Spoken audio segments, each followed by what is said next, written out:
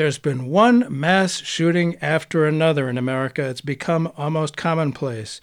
Could it be that it really started with the South not giving up after the Civil War? I'm Bert Cohen, and with your help, we are keeping democracy alive. He's not breathing. Can you get a pulse? Barely. Call a code. Get an ambulance back from the nurse's station. Heart's still working means synapses is still firing. We just need to get a message through. There's a huge gap between public opinion and public policy. People don't feel that they can do very much. I speak tonight for the dignity of man.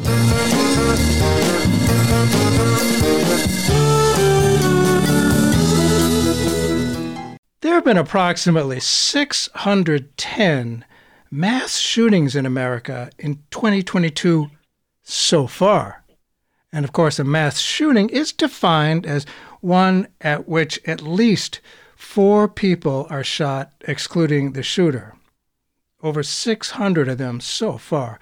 Most disturbingly, recent health research reveals that guns now are the leading cause of death for children under the age of 18. One can only imagine what the rest of the world thinks of that. Ozzy Osbourne, of all people to judge crazy, recently announced he and his family are leaving his adopted country, the U.S., to go back to the U.K., where he said it is less crazy. Think about that in his perspective.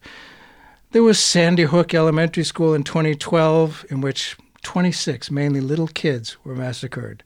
The Las Vegas killing of 59 in 2017. And this year alone, 19 children and 2 teachers were killed at an elementary school in Uvalde, Texas, on May 24th as the police stood by. This happened just 10 days after 10 people were shot and killed in a supermarket in Buffalo, and the shooter at his recent trial acknowledged his motive was to kill as many Black Americans as possible. As so many of us who find this all beyond appalling and feel immensely frustrated that it all goes on, we cannot figure out why. Well, our guest today has some answers. And the motive of the Buffalo hate crime shooter actually goes to the heart of the answer as to why all this is happening. How all of America became so overburdened with what many of us see as, frankly, gun nuts. That is, those who truly worship guns. Writing in the Los Angeles Times, assistant professor of psychology at University of Wisconsin-Madison, Nick Buttrick, points out that we have, quote, collectively more civilian-owned guns than we have citizens. Think about that. More guns than people. And sales and promotion of guns by their manufacturers continue to skyrocket. As with so many deeply troubling problems we face in the 2020s, the roots of the answer can be found in history.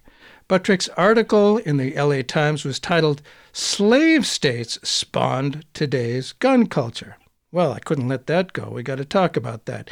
Thank you for being with us today on Keeping Democracy Alive, Nick Buttrick. Thank you for inviting me on. As regular listeners know, your host, i.e. me, I have often referred to the observation that America is not really and has never been one nation, though we are, of course, one country. And I've also quoted abolitionist Wendell Phillips, who, after the South was militarily defeated, said, maybe the South would never again leave the Union or take up arms against it, but it would rule from within. I think that's exactly what has happened. So today, instead of cultural values being held behind those pre-Civil War definable borders, those values have spread across the country.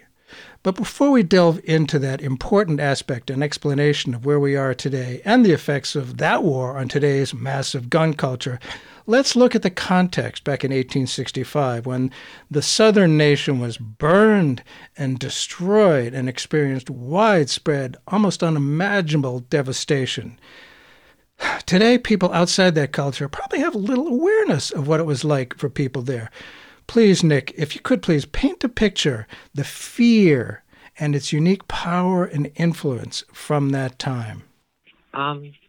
So I think the South, immediately after the Civil War, is really a nation that had been completely destroyed. The numbers that you look at that historians have put together are really, really startling.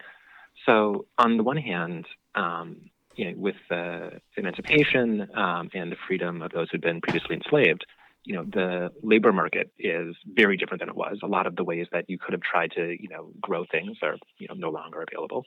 The infrastructure has been completely wrecked, right? Sherman goes around burning everything. Yes. And the industrial base is essentially non-existent. And you pair that with a returning army that's armed to the teeth. That Confederates, when they were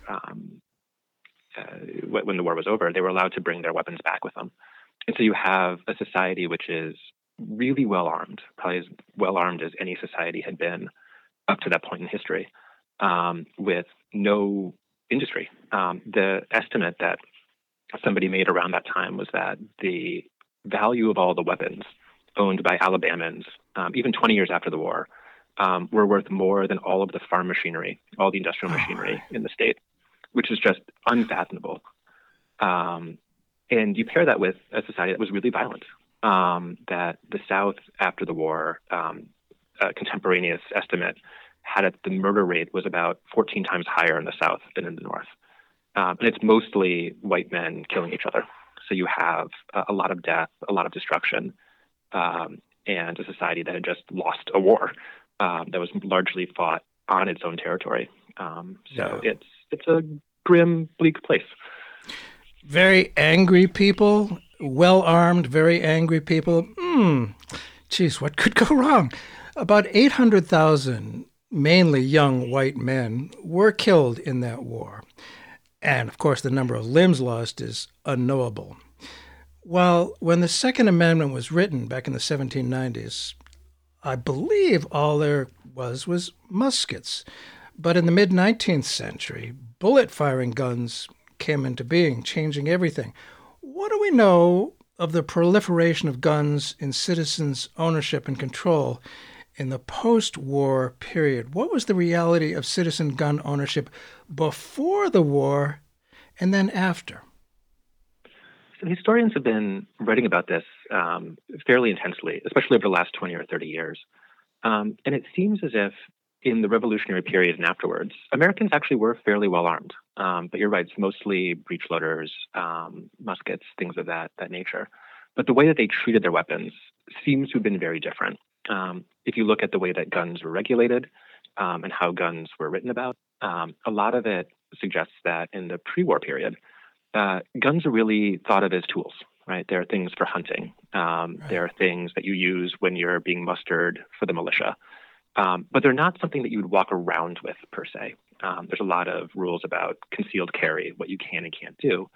And nobody really seemed to advertise these weapons as the sort of thing that might keep you safe. I think partially because the guns were really hard to use. These are not something that's easy to load, easy to fire. And so they're either something that you would use hunting or weapons of war, but they're not for personal protection per se. And one of the things that happens in the run-up to the Civil War is we finally get good, so to speak, at making guns. Previously, guns were really difficult to manufacture and you needed to be really specialized to do it. And you wouldn't really make them at radical scale. And the Civil War is one of the first wars that's fought with properly mechanized gun production. And so you have way more weapons being produced that are way higher quality, so to speak, than had been used in previous conflicts. So you have a lot of guns. There's a huge wash of guns that flow through America during this period that are far better than any gun had previously been. So it's a sort of a sea change in terms of the actual physical object that co-occurs with the war. So before the war, before the mechanization, and I must say, imagine making money as a motivation to make something. What a concept. They started to really make money by selling these guns. But before the Civil War, how were guns seen and marketed? this was a large portion of our existence that guns were seen and marketed differently, but it all changed. How was it before the Civil War? Yeah, we think largely as sort of artisanal tools. A lot of, for example, the big gun manufacturers, people like Colt, like Remington, they almost went out of business before the war. The only reason they were able to stay in was because they were able to sell to Europe and to arm the conflicts there. It wasn't big business per se. These are things that you would go down to your local gunsmith, and they would make you a rifle or a musket or something of that nature, and you would use it for hunting. Right? You would use it as a tool, like you'd use a plow. You see advertisements for things like sewing machines and guns on the same page because these are both things that you would use in the home. And so it's something that I don't think people clearly knew they were deadly objects, right? It wasn't that people are pretending like these were just exactly like a sickle, but they're very much for use in agricultural or, militia things. When you get mustered, you have to sort of go out and go on the march, but not so much for, you keep a rifle under your pillow. I think that wouldn't have made a whole lot of sense to people of that era. But I can imagine there could be, varmints who were, attacking your crops. And what the heck, that's a useful tool. And if it took a little time to load it up and aim it, so what? You could still get precisely. You could still get the groundhog or whatever. I don't know what they had out in the West. But doing the research, always interesting, and how people, I get on the show, decide to write the articles is always interesting, and you've gone areas that others have not.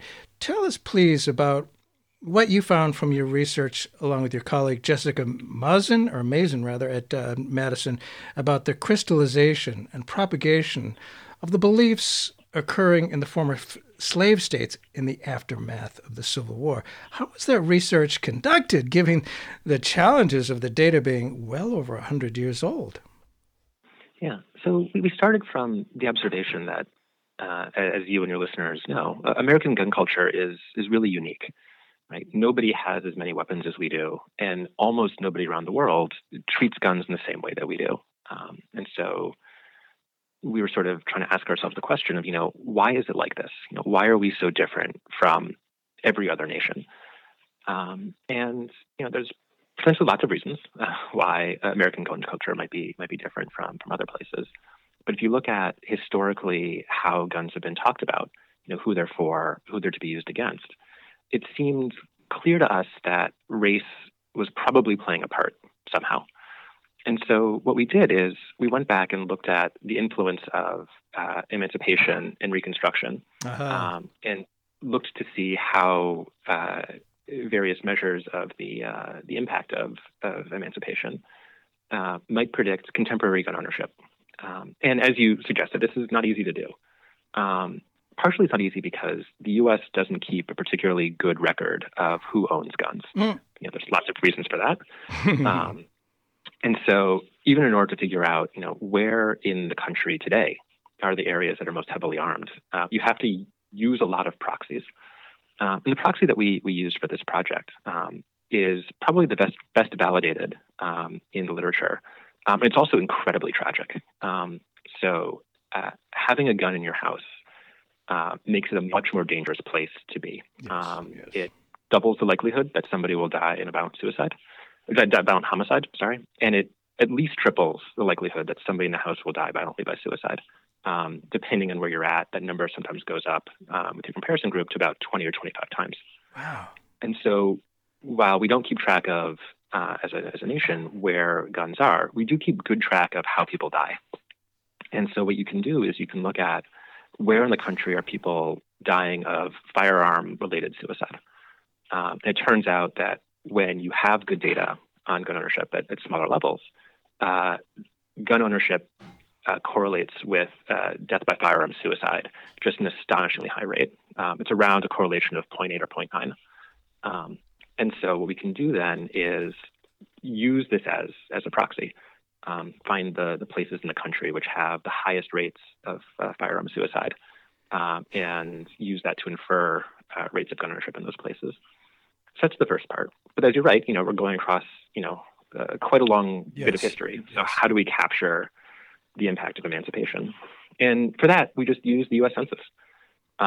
We look at the last census that was conducted before the start of the Civil War. And we can look to see where were the areas in the South that had the highest rates of enslavement. And our story goes that those areas that had the highest rates of enslavement before the war would be the parts of the country that would be feeling the most stress, feeling the sort of the biggest change afterwards, after emancipation. The places where Reconstruction would have been the most salient. And so what we can do is look to see how these things relate. And what we find is that those areas in the South that had the highest rates of enslavement before the war are those parts of the country today which have the highest rates of gun ownership. Wow, interesting. So long ago, and yet maybe not so long ago. So if I hear you right, the regions that had the highest rates of enslavement today, well into the 21st century, have the highest rates of gun ownership. That's very impressive. That must have been really startling and kind of sobering to see that when you're doing the research. If you just tuned in, Bert Cohen here. The show is Keeping Democracy Alive. We're looking at the issue of guns, why there's so many of them, how we became such a gun culture. Our guest today has done some serious research into this. He is an assistant professor of psychology at the University of Wisconsin-Madison. Nick Buttrick, his article in the Los Angeles Times is titled "Slave States Spawned Today's Gun Culture." And we often, look at the Civil War, but Reconstruction, that was a really big deal, and still having the ripple effects of that go on and on and on. And Reconstruction may have been entirely well intended. It sparked a lot of really ugly racial violence.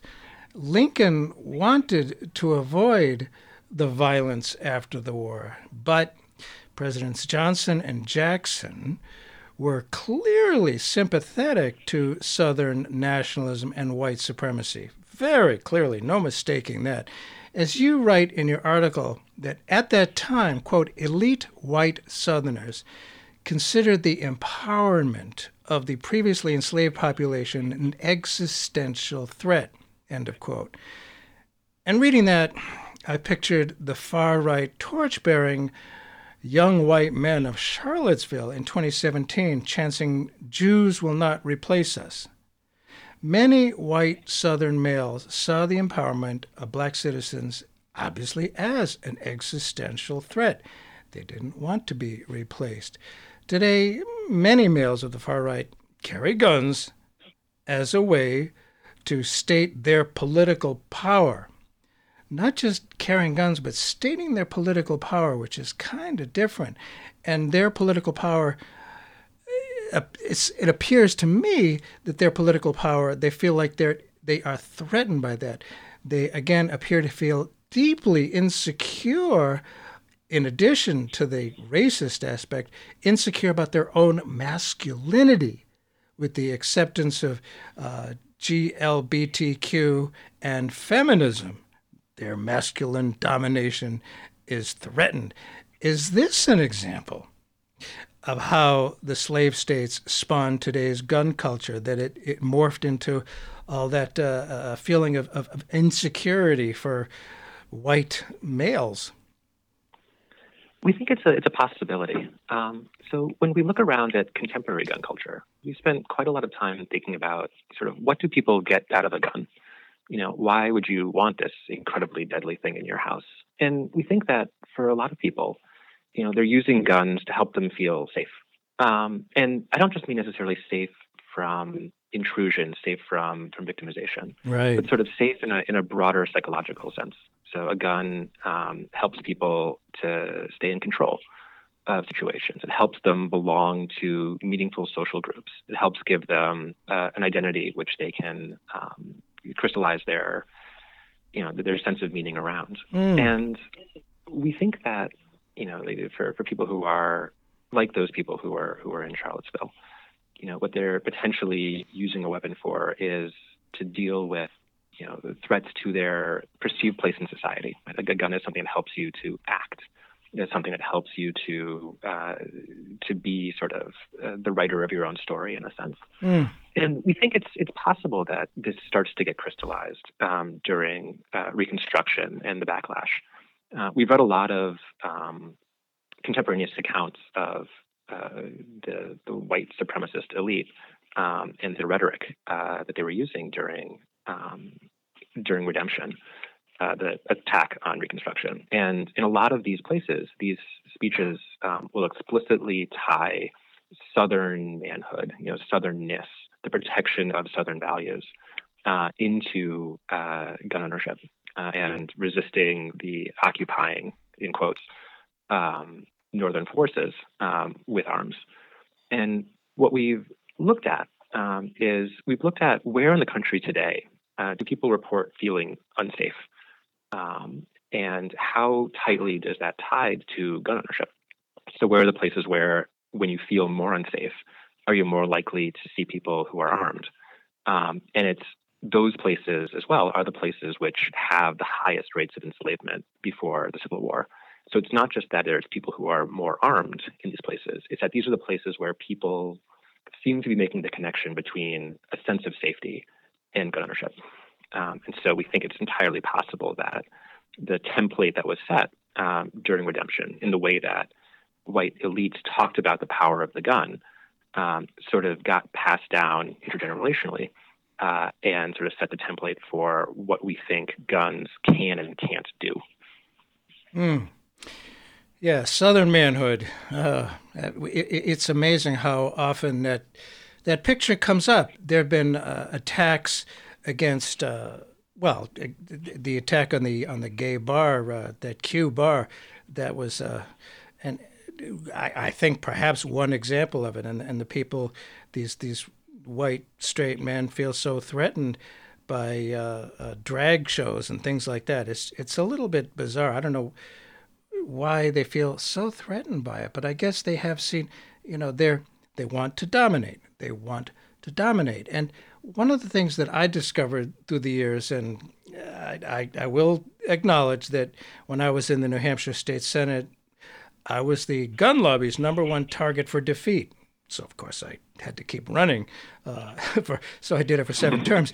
But it became clear as this process went on that a big part of the gun problem is that many of the gun people, the people who I consider somewhat fanatic about it, equate freedom with gun ownership. That their gun ownership means freedom. They're the same thing.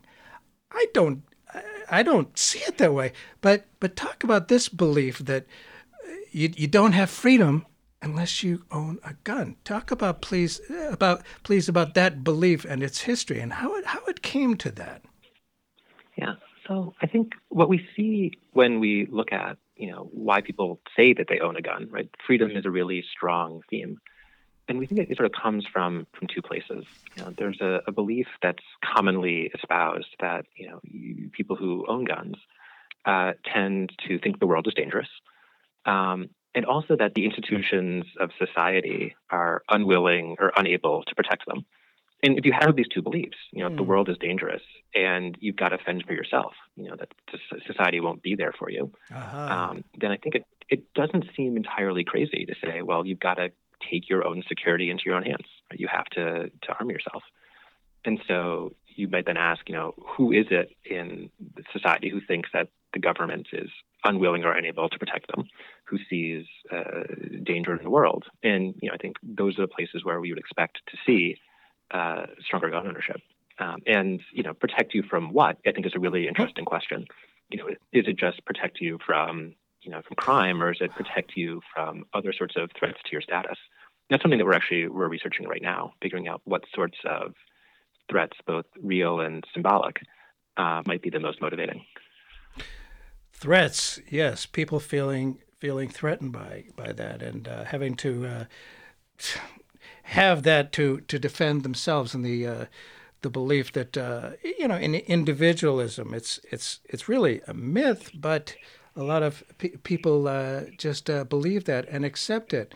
And I'm curious about, I mean, today the NRA is seen, I think, correctly as a big part of the problem. I mean, they it seems like they represent the gun manufacturers. But there was an internal coup in the National Rifle Association in 1979, I believe it was, which was largely about, up until then, the NRA had been about promoting responsible gun ownership. I wonder if one could point to a Confederate mindset taking over back then, or what the 1979 NRA coup was all about. Was it that the gun manufacturers saw the NRA as a way to create a much larger and more profitable market? What's your sense of that? I don't know if your research looked into that. My research hasn't, but there's really lovely work from Adam Winkler and from Matthew Lacombe, who have studied the evolution of the NRA. And one of the things that seems to be the case, and I won't speak for them, of course, is that there's been a very large decline in the population in the U.S. that hunts. There's much less hunting than there was in the 1970s. Sure. You know, by some estimates, it's halved, and maybe more at this point. And so there does seem to have been a move by gun manufacturers to de-emphasize advertising and the production of weapons for hunting. And so if you have fewer hunters, you're selling fewer hunting rifles, and you wish to stay in business, you know, capitalism suggests you should be pivoting. And so you can see very clearly in just the advertisements in NRA publications, the decline of hunting-related ads and the increase in protection-related ads. You know, the idea that this gun is something that will protect you, that will keep you safe, that's about your masculinity, tracking fairly tightly with the decline in registered hunters, people who are getting hunting permits, and people who are saying that they hunt in various national surveys. So I think that economics may be playing a bit of a part here as well. I've heard that song, "Money Changes Everything." Mm-hmm. You know, if your market dries up, you create a new market. There's been a lot of that in so many different ways. And so, a lot of us of my age especially remember back in the late 60s, the Black Panther Party was armed to the teeth. It shocked many in the nation. They were really, a lot of the, frankly, white people were terrified. Armed black men? Whoa, what could happen then? Never mind that a lot of white men had a heck of a lot of guns at the time, but the fact that these were, you know, active political people, it upset a great deal of people. But I mean, let's face it, leading up to the late 60s and the creation of the Black Panther Party, there was a long, long history of racist violence against black citizens throughout the 20th century. I have no idea how many lynchings there were, and, you know, they didn't get prosecuted. There were police murders on a fairly regular basis and this armed resistance by the Black Panther Party, which should have come as no surprise, created a backlash. Interesting how backlashes keep on happening in this history of guns. But that created a backlash of more police violence and murders like that of Fred Hampton, which was really astounding. They just went into his apartment and just shot the place up. The white power structure of California Governor Ronald Reagan considered armed Black Panthers as something that had to be violently repressed, even though one could understand their anger. I mean, they've been targets and had no justice. After the decades of gun violence against blacks, how is it that there was not a growth of gun culture among blacks after this period? I think in some sense, you could argue that there was. You know, if you look at the way that the Panthers talked about their weapons, you know, the same sort of themes come to the fore. You know, that you have a government that's unwilling or uninterested in keeping you safe. You know, the world is a dangerous place for you and your community, and so you need to go and arm yourself. I think the other part of your question, which is why do we not see more Black gun ownership, I think also speaks to the power of laws and regulation. One of the things that Ronald Reagan, literally Ronald Reagan, did in response to the Panthers was to sign the Mulford Act, which is one of the more sweeping gun control acts that's been passed in the U.S. over the past 40, 50 years. And so when faced with a population that is armed that you wish not to be armed, society seems like, or at least Republican government, seems like it can step in, so to speak, and repress that power. Well, tell us about, sorry to interrupt, but what was that act? I had not heard of that. So the Mulford Act spends a lot of time restricting who can and can't own weapons. I think the full details of it are a little complicated, but the intent was to disarm the Panthers and to more tightly control who can and can't own weapons. I wonder, boy, we do have various rights in the Constitution. I wonder how that went. And today, a lot of people own guns. And what are the things that we've heard so much that, well, it's not the guns, it's the mental health. I noticed that the mayor of New York recently decided he's got to sweep the streets of people with mental health issues, emotional health issues. What about that old fallback position? It's the mental health. It's not the guns. You've no doubt heard that quite a bit. What are your comments on that? So I think, one of the things that it can be useful in questions like that is to look beyond the U.S., and to think about how things look like in other places. And I think, we have mental health struggles in this country. I think lots of other places also have mental health struggles. I don't think we're unique in the sense, sort of the stresses that we put on people. And yet we are the only country that reliably has mass shooting events.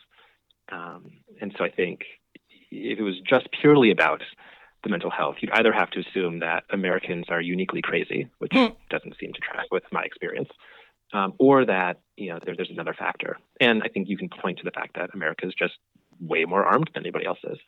We have more than one gun for every person. And so I think it's much, much easier to point to the availability of weapons than it is to anything else. And in fact, other researchers have looked at this, and they find that the parts of the country that are more armed are the parts of the country where these things are more likely to happen. So it's not just that we have mental health crises; it's just that when you have a lot of weapons, it's much, much easier to kill people.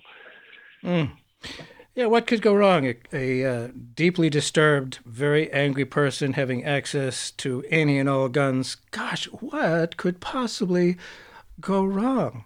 If you just tuned in, Bert Cohen here. The show is Keeping Democracy Alive. We're talking about the roots of our gun problem. Our guest today is Professor Nick Buttrick. He's a assistant professor of psychology at the University of Wisconsin-Madison. Lovely town, great campus. And his article in the LA Times is titled Slave States Spawned Today's Gun Culture. And one of the things that we touched on briefly was, kids, the biggest threat to kids these days. Just amazingly, I never thought this would be true, is guns. They're more of a threat. Kids are more of a threat, face more of a threat from guns than anything else. It's not been allowed to be studied as a public health problem. Now, if something is killing a heck of a lot of Americans, one would think, gosh, maybe, this is a public health issue. People are dying. If you're dead, you don't have public health. What about the impossibility of looking into the gun culture as a public health problem? What has happened with that? Why hasn't it happened? So, historically, there were blocks literally put in Congress that were preventing federally financed organizations from getting money from the government to study gun ownership as a public health issue. So NIH, NSF were explicitly banned from doing this. These blocks have been lifted, and there's actually now more research that's coming out looking at gun ownership as a public health issue. And so it's only been the last couple of years that that funding has been made available. So it's still very early in the process, but there are a number of researchers around the country who have been studying this with private funds in all sorts of ways, looking at how to address this question. Even something simple like how do you convince responsible gun owners to lock their guns up, right, to make it harder for people to get them, so that it's harder for people to do things like commit suicide. And that work it's early stages, but I think there's some really important work that's going to come out of it over the next couple of years. Oh, that's good to hear, because I know they haven't. They're in powerful forces that haven't wanted to look into this, and the political power of the gun lobby is quite impressive. Now, they don't wear the gray uniforms of the old Confederacy, but it seems like that portion, that part of our American culture is remarkably powerful. Probably, when I was in the state Senate, all polls showed that the vast majority of people wanted gun safety laws that actually work, and that most gun owners are responsible and do try to keep at least loaded weapons out of the hands of children.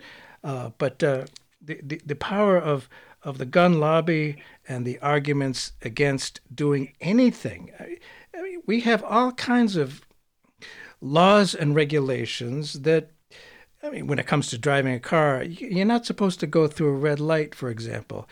Do people take that as, oh my goodness, they're not allowing me to go through a red light, that means they're going to take away my car?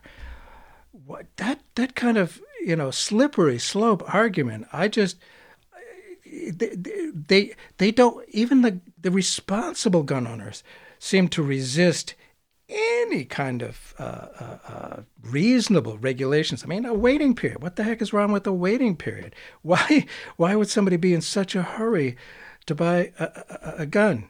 I guess there's a lot of questions in there. If you could go respond to that, Nick. Thanks. Yeah, no, I totally agree. And I think that you're right that there is broad agreement among all sorts of Americans that gun regulation should be stronger than it is.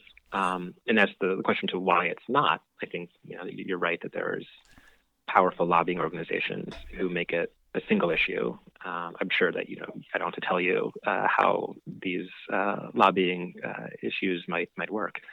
I think one of the things that makes gun ownership a little bit different than car ownership is the way that we've imbued guns with symbolism. I think that the symbolism of cars, right, in the U.S., we take our cars very seriously. Yeah, oh yeah. And the idea of the open road is really powerful. I think we've made the gun into an almost totemic object, right? It's something that is protection. And if you're going to take people's protection away, that's powerful. Right? That's something which you don't do lightly. And so thinking about this not just as, an object that fires bullets, but as an object which creates an aura of safety, I think helps me at least to try to get a handle on, why is it that this thing is so hard to regulate? Because you're not just regulating an object that shoots bullets. You're trying to regulate, something which for some people, cuts to the very heart of who they are and what they can do for themselves, their family, and for others. And those are difficult areas to walk through. And the idea of sharing power, of every citizen having equal rights, doesn't always sell with certain parts of the population. And I'm thinking of the old Southern, male-dominated, belief. And Jennifer Carlson, who's a sociologist at the University of Arizona and author of Citizen Protectors, the Everyday Politics of Guns in an Age of Decline. See, I think that's part of the thing is the age of decline. It scares a lot of people. People don't want to be in decline. And a large part of her thesis is that the decline of the breadwinner role for men. I'm old enough to remember when in the 50s when we had a middle class, we really did, young people. We actually had a middle class. That the breadwinner role has gone pretty much, and there's a lot of fear about that. So the purchase of guns perhaps aspirationally raises the male status at home and in society to be the protector. So without their guns, some of these men are, maybe they're just another office worker or truck driver or clerk, but it provides some sort of dominant role where that is so much threatened. And, white men dominated the South. Let's face it, the South pre-Civil War and largely after the Civil War, and I don't even know about today, white males were the dominant and controlling force. Comments, please. Yeah. So I think people want to feel that their lives are meaningful. Feeling that your life is a meaningful thing is, some psychologists argue it's one of the two core things that we do as people is seek meaning. And I think the work that Dr. Carlson does is really amazing. And she points to the ways in which, if you can't sort of tell yourself a story about how your life is meaningful in some ways, you look for others. And so, previously you staked the meaningfulness of your life on your ability to, to be a breadwinner, to be somebody who provides for your family. And if that's threatened, well, you still need to feel like your life is meaningful. And so if you can find that sense of meaning in providing for your family in other ways, it doesn't seem totally outlandish to think that people might jump at that. So, instead of being a breadwinner, now you're somebody who's keeping your family safe. And what could be more meaningful than that? Being the person who protects yourself, who protects your community. And so, when you have this object that provides that symbolism, provides that aura of protection, you use that. You've used that to sort of create an identity for yourself, which puts you at the center of leading a meaningful life. And so I think you don't even necessarily need some of the questions about exactly where and why this was created. I think people are seeing this object, seeing the story that we've constructed about it, and they're using it to try to impose meaning on their life, let alone dominance. And certainly in the Old South, there was no question that white Christian males were the dominant force. And nowadays there is a bit of threat to that, and the idea that they can't dominate and control. And there's been many wars have been started by saying it's the other. There's the threat of the other, and we saw in the TV commercials this very year, 2022, for elections, the fear of crime, ginning up the fear of crime. And there was a subtext in there about these are inner city people. It's those others. You got to protect our white culture from the others. That is, it seems to me that's still a powerful influence of the old Confederate culture. And in the postmortem of the 2016 election, it was determined that Trump's real strength did come from people who live in low-density regions with the lower population states where it wasn't so densely populated. And I think that's kind of interesting. The 19th century Southern culture was largely low density. I believe it was agricultural as well, like the low density areas now, which are having a real hard time and they really feel threatened by that. Your research found that more than that factor, historical rates of slavery predict gun ownership. Your words. That is curious. I wonder if you could say more. Does that indicate that the Southern beliefs have effectively migrated out of and beyond the South, as Wendell Phillips predicted so presciently? And, it was all behind the Mason-Dixon line way back then. But now that those values have infiltrated the entire country. So it's not so much the low-density agricultural areas. What are your thoughts on all that? Yeah, I think that what we find in our work is, we know that there's lots of people who own guns outside of the South. Yes. And so we've been trying to sort of answer that question. How did the broader American gun culture move? And one of the ways that we've looked at it is by trying to get a handle on social relations. So what we've done is we've taken Facebook and we've looked at how Facebook friendships are assorted throughout the country. Oh. And if you look at the places in the North, outside of the South, which have the strongest social ties to places in the South, where you have the highest density of friendships, these are probably places in the North which have strong social connections to the South. Maybe there's family relationships. Maybe people migrated from the South to the North.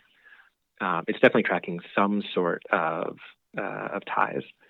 Those parts in the North where the Facebook friendship, there's more connection to the South.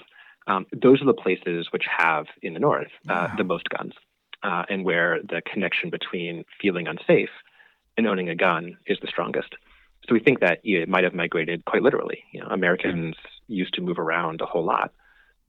When you move, you don't leave your family completely behind. Right. You sort of still keep ties. And so it's these places which we think that were nexuses for Southern migration, might have been the places which seeded gun culture, contemporary American gun culture throughout the nation. I also want to double back really quickly. Sure, please. You were talking about the ways in which a lot of gun ownership is motivated by a fear of the other. Yes. And, that the idea that the other is often coded as Black. Yeah. Yeah. So one of my colleagues, Gerald Higginbotham, has these really lovely set of studies where he shows that white gun owners, especially racist white gun owners, explicitly racist white gun owners, when you tell them that Black people are starting to become armed, are arming themselves more frequently, all of a sudden they, like Ronald Reagan back in the era of the Panthers, they start to become more in favor of increased gun control and increased gun regulation. Yeah. And so it's very much about a fear of Black political power and Black power more generally, which seems to be motivating some white gun ownership. And we think this is a direct tie back to where we think gun ownership and modern gun culture was crystallized back in Reconstruction, which there was, we think, a response to the threat of Black power and Black armament. So the threat of, it wasn't called Black power back then in the post-war period, but the way any kind of Black power, Black political power in Reconstruction was addressed was, white sheets and night riders and things like that. And that was a way to address Black power by terror, let's face it. And it's fascinating about that white people, racists, are more in favor of gun control when it's controlling the guns of those others, those people in the city, the crime control. And that, that's been I guess a dog whistle is what people call it these days, to support more ownership of gun control, keeping those people in their place. If you just tuned into this show, Bert Cohen here. The name of it is Keeping Democracy Alive, and guns are a big part of the problem in the United States these days. Our guest today talking about the roots of our gun culture. Why there's so many guns, why there's this worship of guns. Our guest today is Nick Buttrick, assistant professor of psychology at University of Wisconsin-Madison, and he's got an article titled Slave States Spawned Today's Gun Culture. And talk about Facebook. I mentioned promoting this upcoming show on my Facebook page, and somebody named David Fetter wrote, yes, the secessionists took over. They won. They've been biding their time for over a century and a half so they could do what they originally planned to do, namely turn the entire country into, and these are his words, an autocratic hellscape, not just the parts Black and brown people live in. And then he goes on to say, we have to beat them like by force of arms, and we have to root them all out, a thing our ancestors failed to do. no, I have a problem with that approach. I welcome your response, Nick. Whenever I see sort of secessionist rhetoric of any sort, it sort of makes me worry. And the idea that there's, an other out there whom we have to crush in order to create, the world of our dreams. That yes. feels very scary to me, regardless of where that rhetoric is coming from. And so I think, we can argue about where gun culture comes from, and I think what it leads to. But the idea of going back and re-crushing the South doesn't seem like the way that I would go about doing that. Yeah, it didn't work then, and as noted, they were defeated militarily, but my goodness, they did not give up. The war really it seemed to, in many ways, exacerbate the problem, and not at all. Again, you can crush them militarily, but so what? They go on and on and on. And there were some positive steps taken in a relatively recent history. Bill Clinton, who I can criticize for a whole bunch of things, but he did sign the assault weapons ban in 1994. And the data, I believe, you probably looked at it a heck of a lot more than I have, shows that it worked. It was allowed to expire in 2004. And guess what? When that happened, more gun violence resulted. In 2012, there was that massacre of children at the Sandy Hook Elementary School. And if that didn't affect the culture, if that didn't affect, the political strength of, hey, let's do something about all this gun violence, that didn't affect it. Will anything? Do you see any signs of change in popular attitude toward guns? Or is the Southern culture attitude as dominant as ever? Will it be always so? Or do you see any movement at all on this? I mean, if the 2012 Sandy Hook thing didn't do it, what the heck will? Anything? Yeah, I think it's really a complicated question. And I think that there are some signs that things may be changing. I think you see organizations like Everytown, other sorts of gun control groups that have sprung up in the past, 5, 10, 15 years, which seem to be making some inroads in some places. I think we also see that the NRA as an organizing force seems to be weaker than it has been in a generation. Yes. And so I think some of the political winds are certainly changing. But at the same time, in the beginning of the pandemic, we had record rates of gun ownership and gun buying. People, when the pandemic was starting, rushed out to get more guns, more ammunition. Interesting. And so I think there's certainly still quite a large part of our country for whom a gun is something that you use to fight pandemics, right? To sort of keep yourself psychologically whole. And so I think there's certainly signs that some of the political winds may be changing. And, if you see that as laws change, so too do attitudes. Potentially you might see a bit of a resetting. I look often to the case of Australia, which in the early 90s had a gun culture, which looks pretty similar to the way that the American gun culture was built.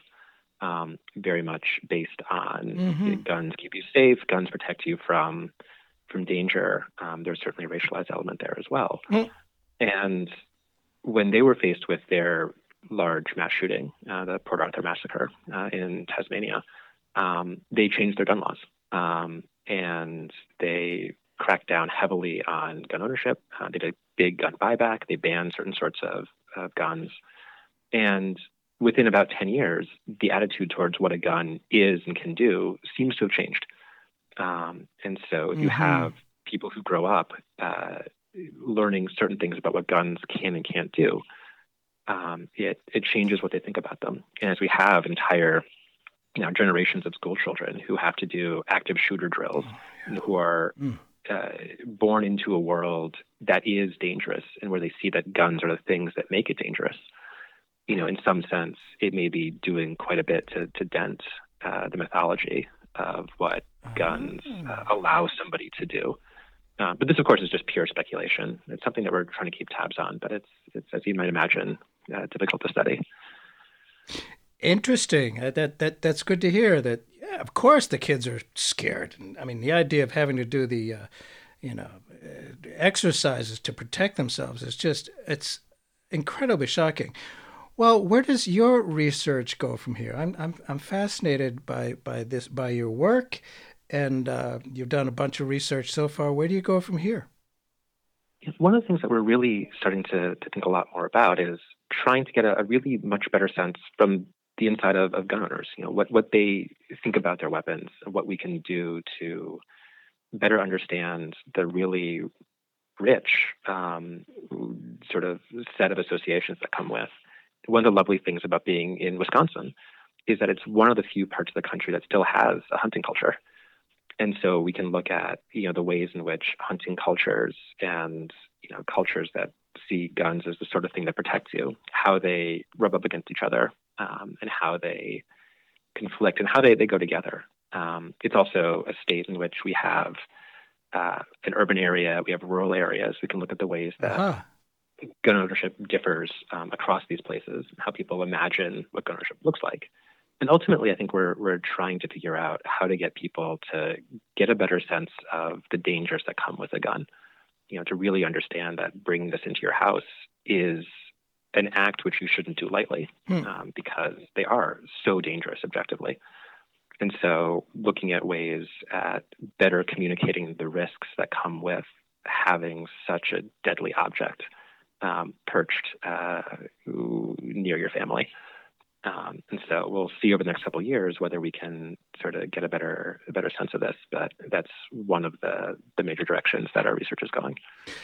Well, one thing is clear is that political change does never happen overnight. It takes a long time. Culture changes before politics does. And it's kind of good to hear that there may be some indications, some quantifiable indications that maybe some changes are happening with regard to the worship of guns by so many people. Hey, thank you so much for being with us. Very informative, Nick Buttrick. I really appreciate that, and I look forward to seeing more of your research in the future. Thank you so much for being with us and keeping democracy alive. Yeah, thank you for having me on. The conversation was a pleasure.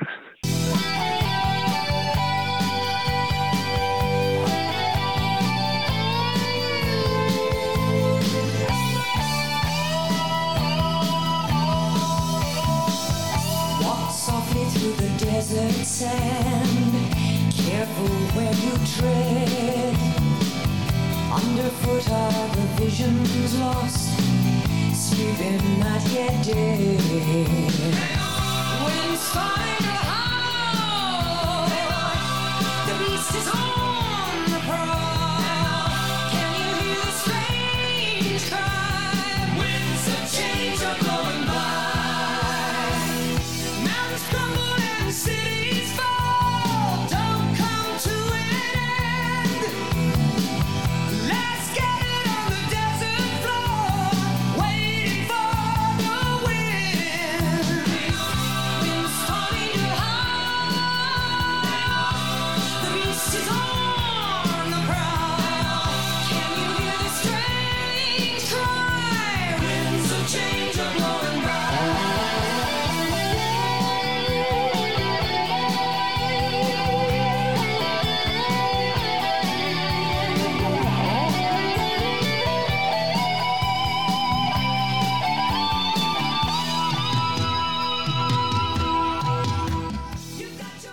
If you enjoyed that discussion, don't miss a single show. Subscribe. It's all free. iTunes, Spotify, Stitcher, iHeartRadio, and of course the website, keepingdemocracyalive.com.